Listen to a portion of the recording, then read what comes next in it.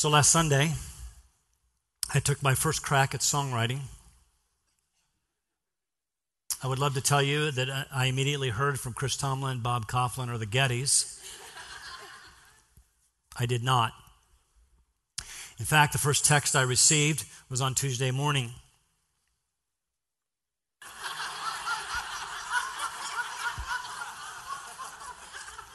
I crossed off the name at the top of the sender so you would not know who was so incredibly disrespectful.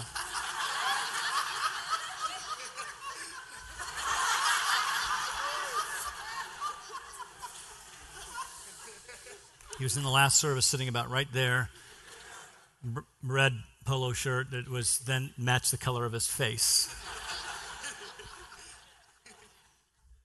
In all seriousness, my songwriting venture was an attempt to introduce the text for last week, and really all of last week was introduction to this week and the weeks to come. Several years ago, I preached a message on the exclusivity of Jesus Christ. That is, the only way to heaven was through faith in Jesus, explicit faith in Jesus and his work on the cross. I even had the audacity to suggest that the Jewish people needed faith in Jesus, that Judaism would not suffice. That is, following the Old Testament without faith in Jesus as their Messiah would not result in salvation. I'll let you think about that for a moment. After the service, I was accosted by a college student back by the sound booth. He was quite animated, actually irritated, that I suggested even Jews needed faith in Jesus to be saved. They were, after all, God's chosen people. How could God forsake them now? They worship the true God. How could they not go to heaven? He was quite upset. Gently reminded the young man of Jesus' conversation with Nicodemus that even he, a ruler and teacher of the Jews, needed to be born again or he would not see the kingdom of heaven. Further, Paul's heart's desire in Romans 10 for Israel was that they be saved. They needed Jesus. Well, those answers did not suffice, and I don't think I ever saw the young man here again. So, what about it? If I put it to a poll this morning, I know you wouldn't raise your hand, so I wouldn't do that. Is faith in Jesus as the Son of God, God in the flesh, and the good news of the gospel necessary for salvation, even for God's Old Testament people, the Jews?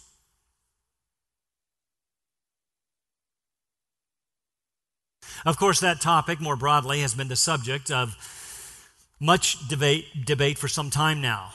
Can people make it to heaven if they faithfully follow the tenets of their own religion outside of Christianity, Islam, Buddhism, Hinduism?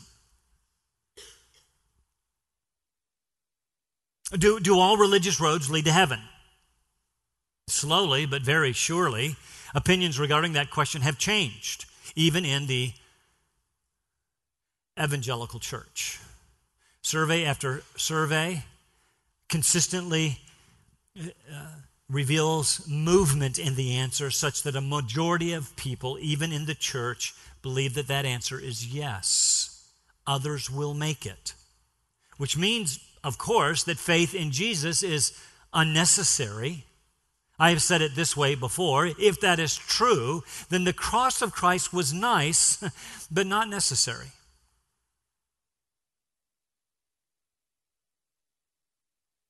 We just spent 20 minutes singing about the cross. Totally unnecessary.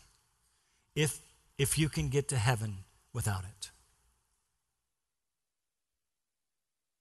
I trust in our study of Hebrews, the answer for you quickly comes to mind. You see, the author has been writing to Jewish believers who were facing severe persecution and considering quitting and returning to Judaism.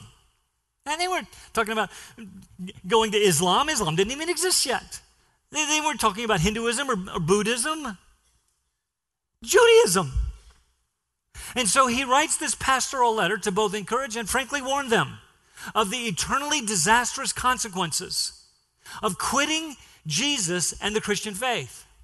Today he will make it even more clear that Judaism, listen, does not have the way of eternal salvation, that it was preparatory for the coming of Jesus. And he is the only way to heaven, even for Jews, or Muslims, or Hindus, or Buddhists, or you.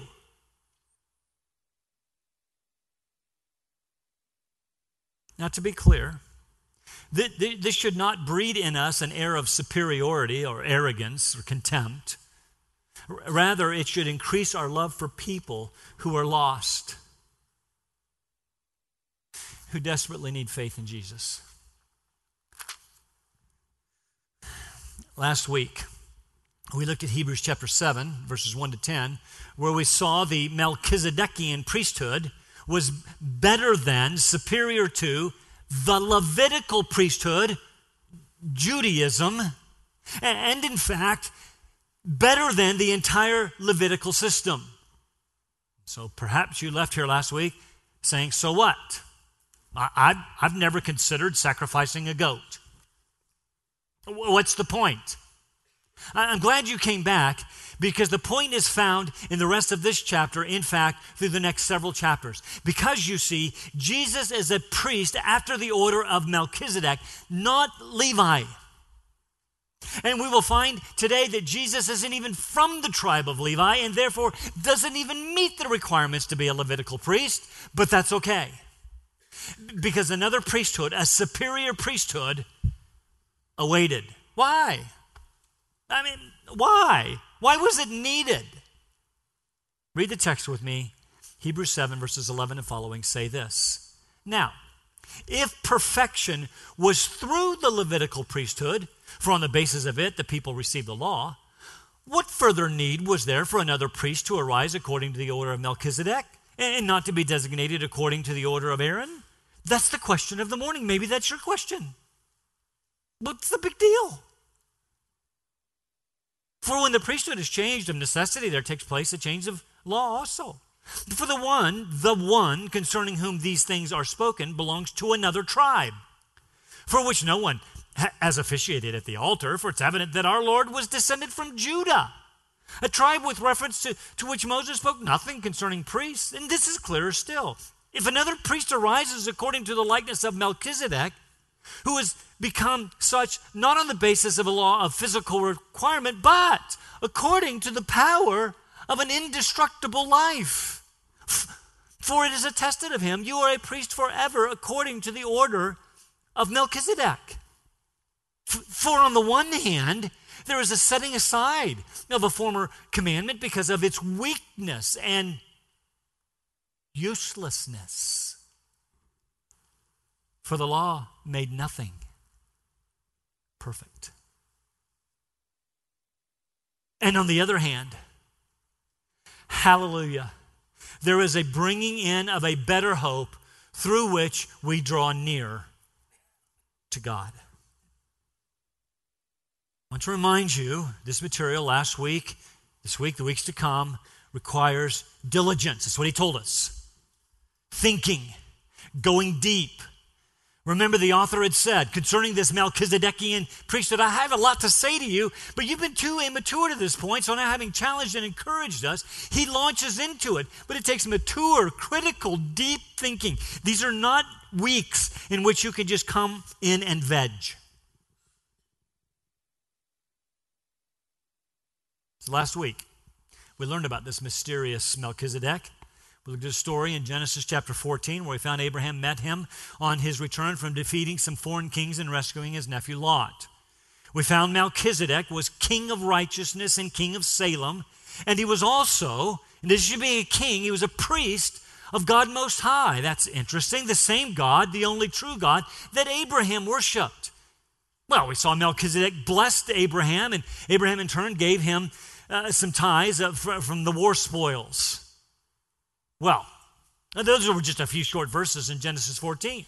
Melchizedek, we've seen, disappeared from the pages of history for 1,000 years until Psalm 110, verse 4, a prophecy about the Messiah, where we read that the Messiah would be a priest forever after the order of Melchizedek. Not Levi, Melchizedek.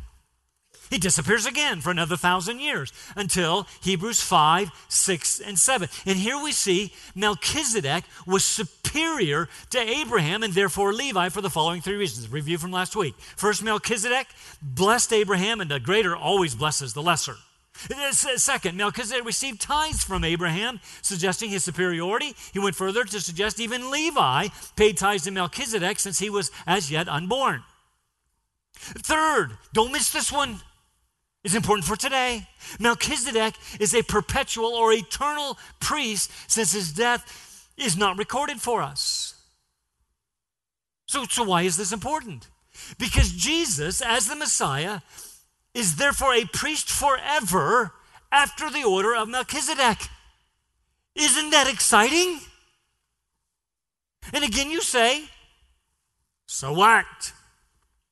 So the author tells us why this is important in the rest of this chapter and for the next several chapters. In our text today, I need you to know that he actually kind of starts with the negative. That is, why Levi's priesthood needed to be superseded. I'll give the outline of the text. The need for another priesthood, the need for another tribe, and then the need for another commandment. Verses 11 and 12. Now, if perfection, stop right there. What does he mean by perfection? He only uses the word here in the book of Hebrews, but he uses the related word perfect or to perfect many other times in the book. Often he speaks of Jesus being the perfect high priest, but a couple of times he uses it, which sheds light on its meaning here. Hebrews chapter 10 says, for the law, that's what we're talking about, for the law, since it has only a shadow of the good things to come and not the very form of things, we'll talk about that in weeks ahead, the law can never, by the same sacrifice which they offer continually, year by year, make perfect those who draw near. We just heard those words. So we see the idea that fits our text is the law, through the sacrifices, could never make those who offer the sacrifices perfect. The law can do that. Further, chapter 7, verse 19. We just read that. For the law made nothing perfect. And on the other hand, there is a bringing in of a better hope, by contrast, through which we draw near. There's the words again. Through which we draw near to God. We couldn't under the law. We can under this better hope. That's the point. It's the end of our text. Those words form an inclusio, bookends to the text. Notice the law made nothing perfect, but by which those observing the law and sacrifices could then draw near to God. From that we derive simply this. Perfection, here it is a state of righteousness required for a worshiper of God to approach God.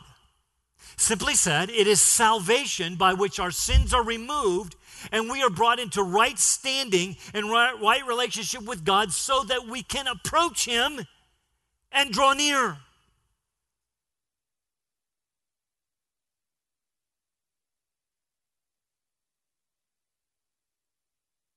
Back to our verses. Of perfection, right standing before God, salvation, a right relationship with God, was through the Levitical priesthood. What further need was there for another priest to arise according to the order of Melchizedek and not be designated according to the order of Aaron? Remember, Aaron was of the tribe of Levi. Okay, so there were 12 tribes. One of them was the tribe of Levi, and within that line was Aaron, and from his line came the priests, such that I could say that all priests were Levites, but not all Levites were priests. Aaron was from the tribe of Levi, and it was his physical descendants who served as priests. The idea here is if salvation unto perfection could come through the Levitical priesthood, what need would there be for another priest? That's the question of the morning. It's the question the gentleman had for me back by the sound booth. It's maybe the question you have.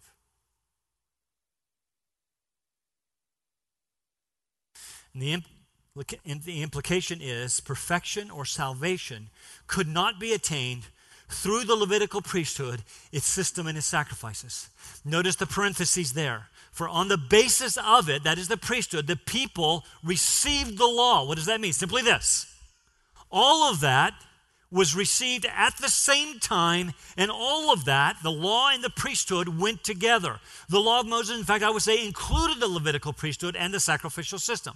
You see, we normally think of the law as those 613 commands. Do this, don't do this, 365 don't do's, one for every day of the year. But the problem is, from the beginning, no one has ever been able to keep the law perfectly, thereby leading to perfection. The law could make nobody perfect. It could never lead to perfection because we got hundreds of laws that we can't keep. So at the same time the law was given, so also were the plans for the tabernacle, as well as the Levitical priesthood and the whole system of sacrifices. You see, when people broke the law and break the law, they would need a place of sacrifice by which they could find forgiveness and cleansing. But now, the author introduces a stunning truth. That system could never make its followers perfect. Sorry, young man who met me in the sound booth that day, the Levitical system, the Old Testament system, could never make its followers eternally perfect. Now, you may know this, especially if you were here during our study of Romans and Galatians, where Paul makes it abundantly clear that salvation is by grace through faith under the new covenant in Jesus Christ. And it has never been by the works of the law. For you, I'm going to say it this way, never by being good. Consider Galatians 2:16. Nevertheless, knowing that a man is not justified by the works of the law, but through faith in Christ Jesus, even we have believed in Christ Jesus so that we may be justified by faith in Christ and not by the works of the law, since by the works of the law no flesh will be justified. Do you think he is trying to get a point across? You cannot be justified, made right, find salvation, find perfection by the law. Why? Well, he goes on in chapter 3 to tell us, for as many as are of the works of the law are under a curse. For it is written, cursed, listen, cursed is everyone who does not abide by all the things written in the book of the law, the 613 laws, perfectly every day of your life to perform them. Now that no one is justified by the law before God is evident, for, right in Habakkuk, the righteous man shall live by faith. So the problem with seeking to be made right or justified by the law is that no one, to include Jews and you, no one can keep the law perfectly all of the time. You can't be made perfect by the law because you aren't perfect and you cannot keep the law perfectly. If I had the time this morning, I could take the time to prove that every one of you sitting in this room, every one of you, you've broken not one, but all 10 of the commandments. All of you. I could prove it. You don't believe me? Talk to me afterward.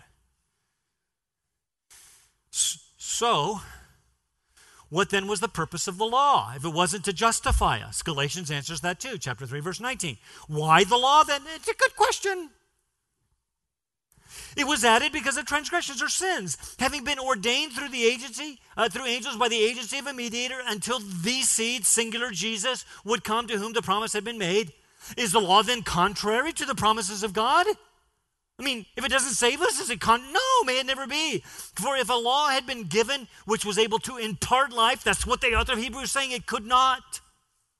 For a law had been given which was able to impart life, then righteousness would indeed have been based on law. But the scripture has shut up everyone under sin, so that the promise by faith in Jesus Christ might be given to those who believe. Therefore, the law has become our tutor, not to justify us. It can't.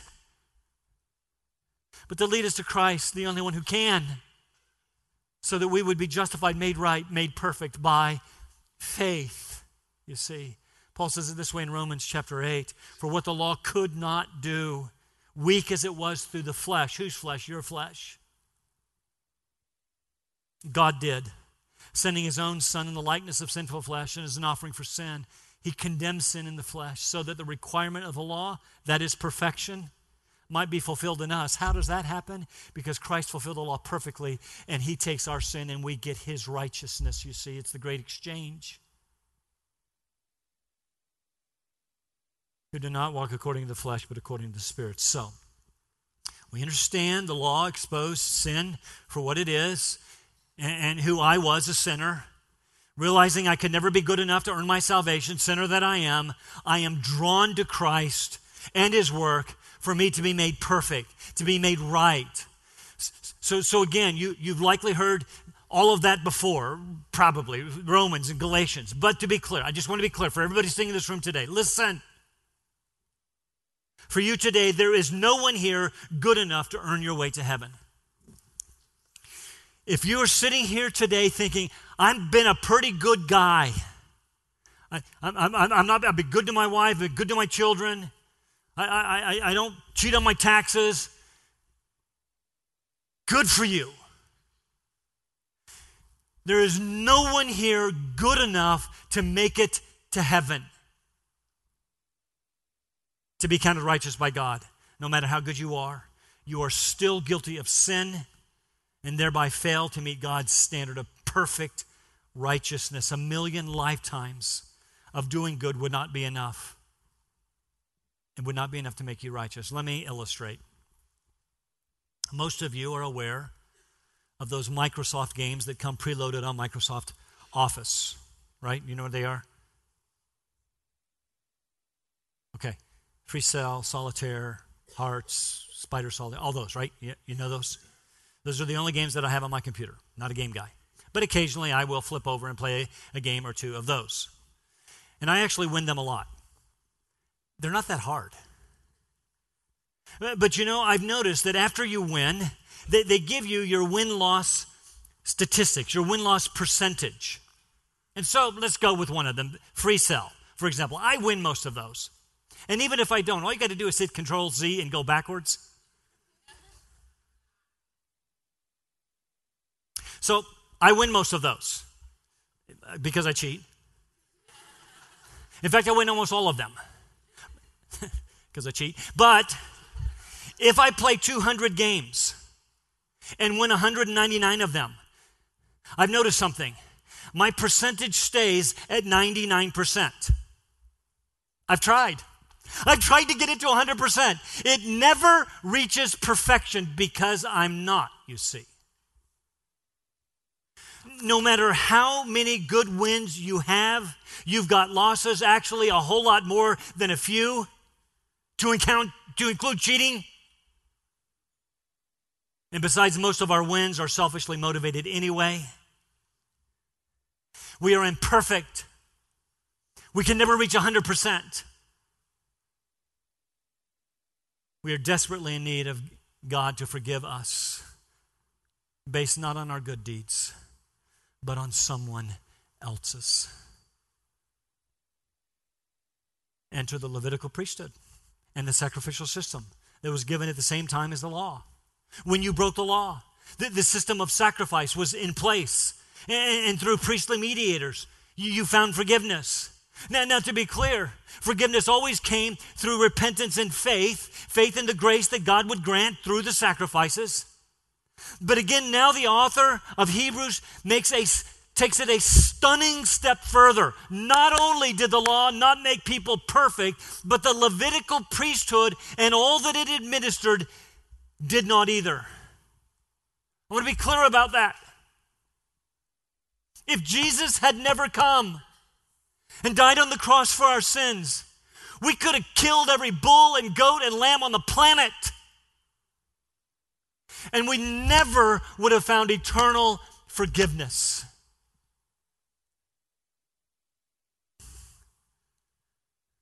If we could, why would there be another priest arise according to the order of Melchizedek? If we could, why then would Jesus come? And the author We'll now take the next 3 chapters to explain why, not the least of which all that blood, we talk about blood today, all that blood of all those sacrifices could never, ever take away sin forever. No. They're just types pointing to the ultimate sacrifice of the ultimate high priest. And if you abandon that, you abandon the only sacrifice for sin that counts.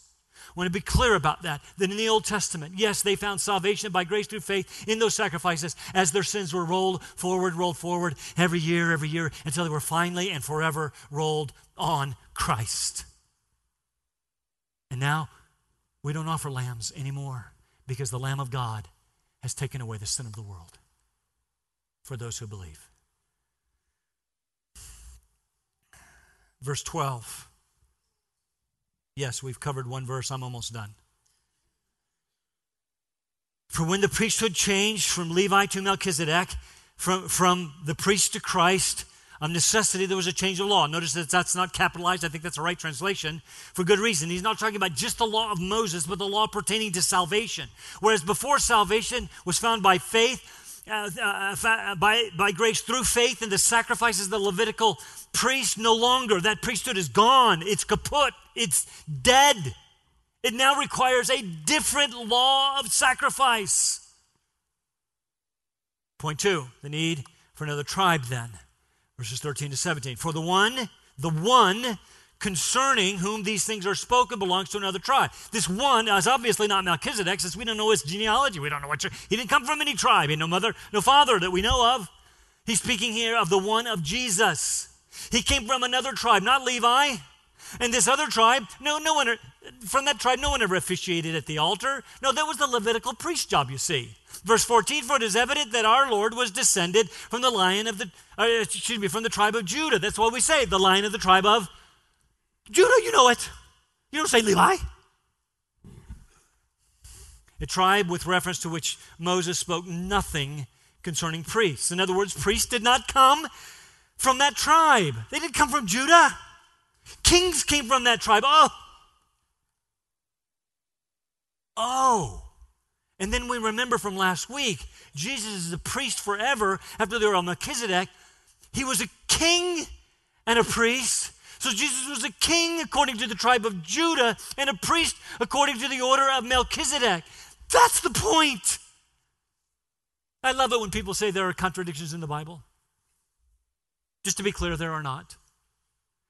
In fact, if you will study the Bible, those apparent contradictions can be explained. Not explained away, but explained. But after 30 years of studying the Bible, let me tell you the thing that amazes me is the infinite unity that exists.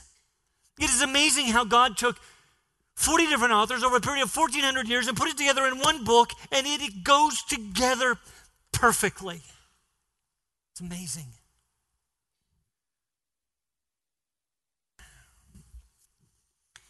It had to be another priesthood because the first one could make no one perfect. It took a king priest. Verse 15, and this is clearer still. If another priest arises according to the likeness of Melchizedek, that's what we talked about last week, spirit of Abraham, spirit of Levi, king priest without descent from Levi, who has become such, that is a priest not on the basis of the law of physical requirements, meaning he didn't come physically, he wasn't a descendant of Levi, but he met the requirement of the priesthood by nature of his indestructible life. This is incredible. Remember last week we saw that the Melchizedekian priesthood was superior to the Levitical priesthood because of the blessing of Melchizedek, because of the tithes given to Melchizedek, and don't forget I told you not to forget it, because of its perpetual, eternal priesthood. So Jesus met the requirement because of the power of his indestructible life through his resurrection. Do you see? He was proved with power to be the Son of God through the resurrection, Romans 1 says. Indestructible life. Next verse. For it is attested of him, verse 17, you're a priest forever. That's the point. That's the emphasis. Forever, because of his indestructible life, according to the order of Melchizedek. A new priesthood from a different tribe was needed because that old tribe, those priests died. And the law they ministered could never make anyone perfect. But Jesus met the qualifications perfectly. And we're just getting started. Chapters 8, 9, and 10 will make that priesthood and our Christ infinitely greater. Point 3, the need of another commandment, verses 18 and 19. For, on the one hand, there is a setting aside of a former commandment. All that was encompassed in the Old Covenant, the law and the Levitical priesthood and its sacrifices, that has been set aside because of its weakness and uselessness. Stop right there. So, this kind of bothers me a little bit. I thought God gave the Old Testament law and the Levitical system. He did. I thought he gave the same. He did. As a type of the greater that was yet to come. I want to be very clear. If we cling to the type, we will never embrace the greater. That's his point. Not only that, the old commandment found in the old covenant, the law was weak. Not because there was something wrong with the law. Oh no, the law was holy and right and good. It was weak because of the weakness of our flesh. Remember Romans 8:3. The law could not justify anyone because our flesh was weak. It could never make anyone perfect because no one could keep the law. In that sense, it was useless for salvation. But listen, that was never its intent. The law was never given to make you righteous, but to show you that you were unrighteous and you needed something else.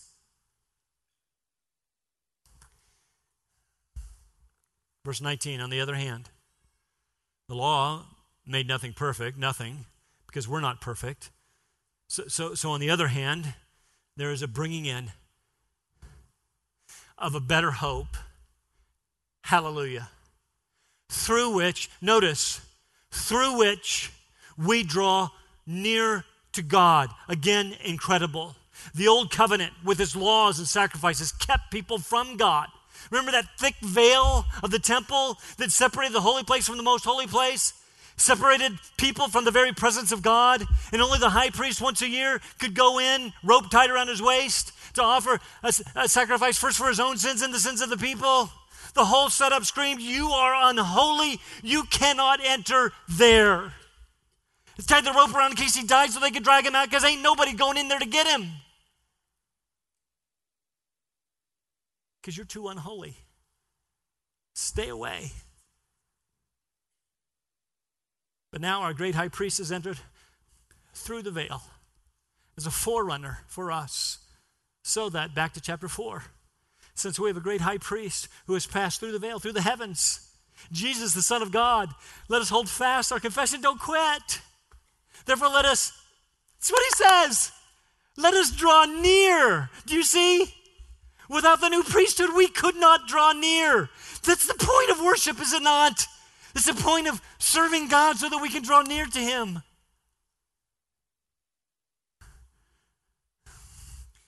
And now we can draw near. In the old covenant, we could not. We can draw near with confidence to the very throne of grace so that we may receive mercy and grace to help in our time of need. So, my brothers and sisters, I'm done. We have an infinitely better hope. It is the only hope. The only hope. Someone asked you the question, can people get? No. Because salvation is found in no one else, for there is no other name under heaven given to men by which we must be saved.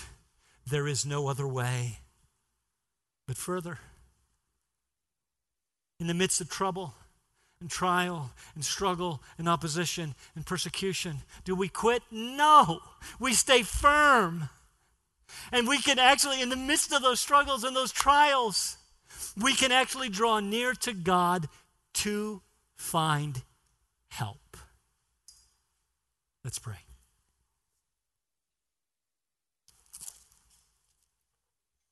Father, what an incredible truth. It's just starting to come together. Some of these truths may be old to us. We know them. But the author of Hebrews makes a stunning declaration that apart from the new covenant, there was no hope for us. We would never have been able to draw near to you. And right now we draw near. I can talk to you. through the one mediator. His name is Jesus, who has gone as a forerunner, sits at your right hand and makes intercession for us. So I can come to the very throne of grace. I can pray for these, your people. But I'm not a priest. They can pray. They can come into your presence. We can pray because of who Christ is and what he has done. A greater hope, a better hope, a greater priesthood. We thank you for it in Jesus' name. Amen.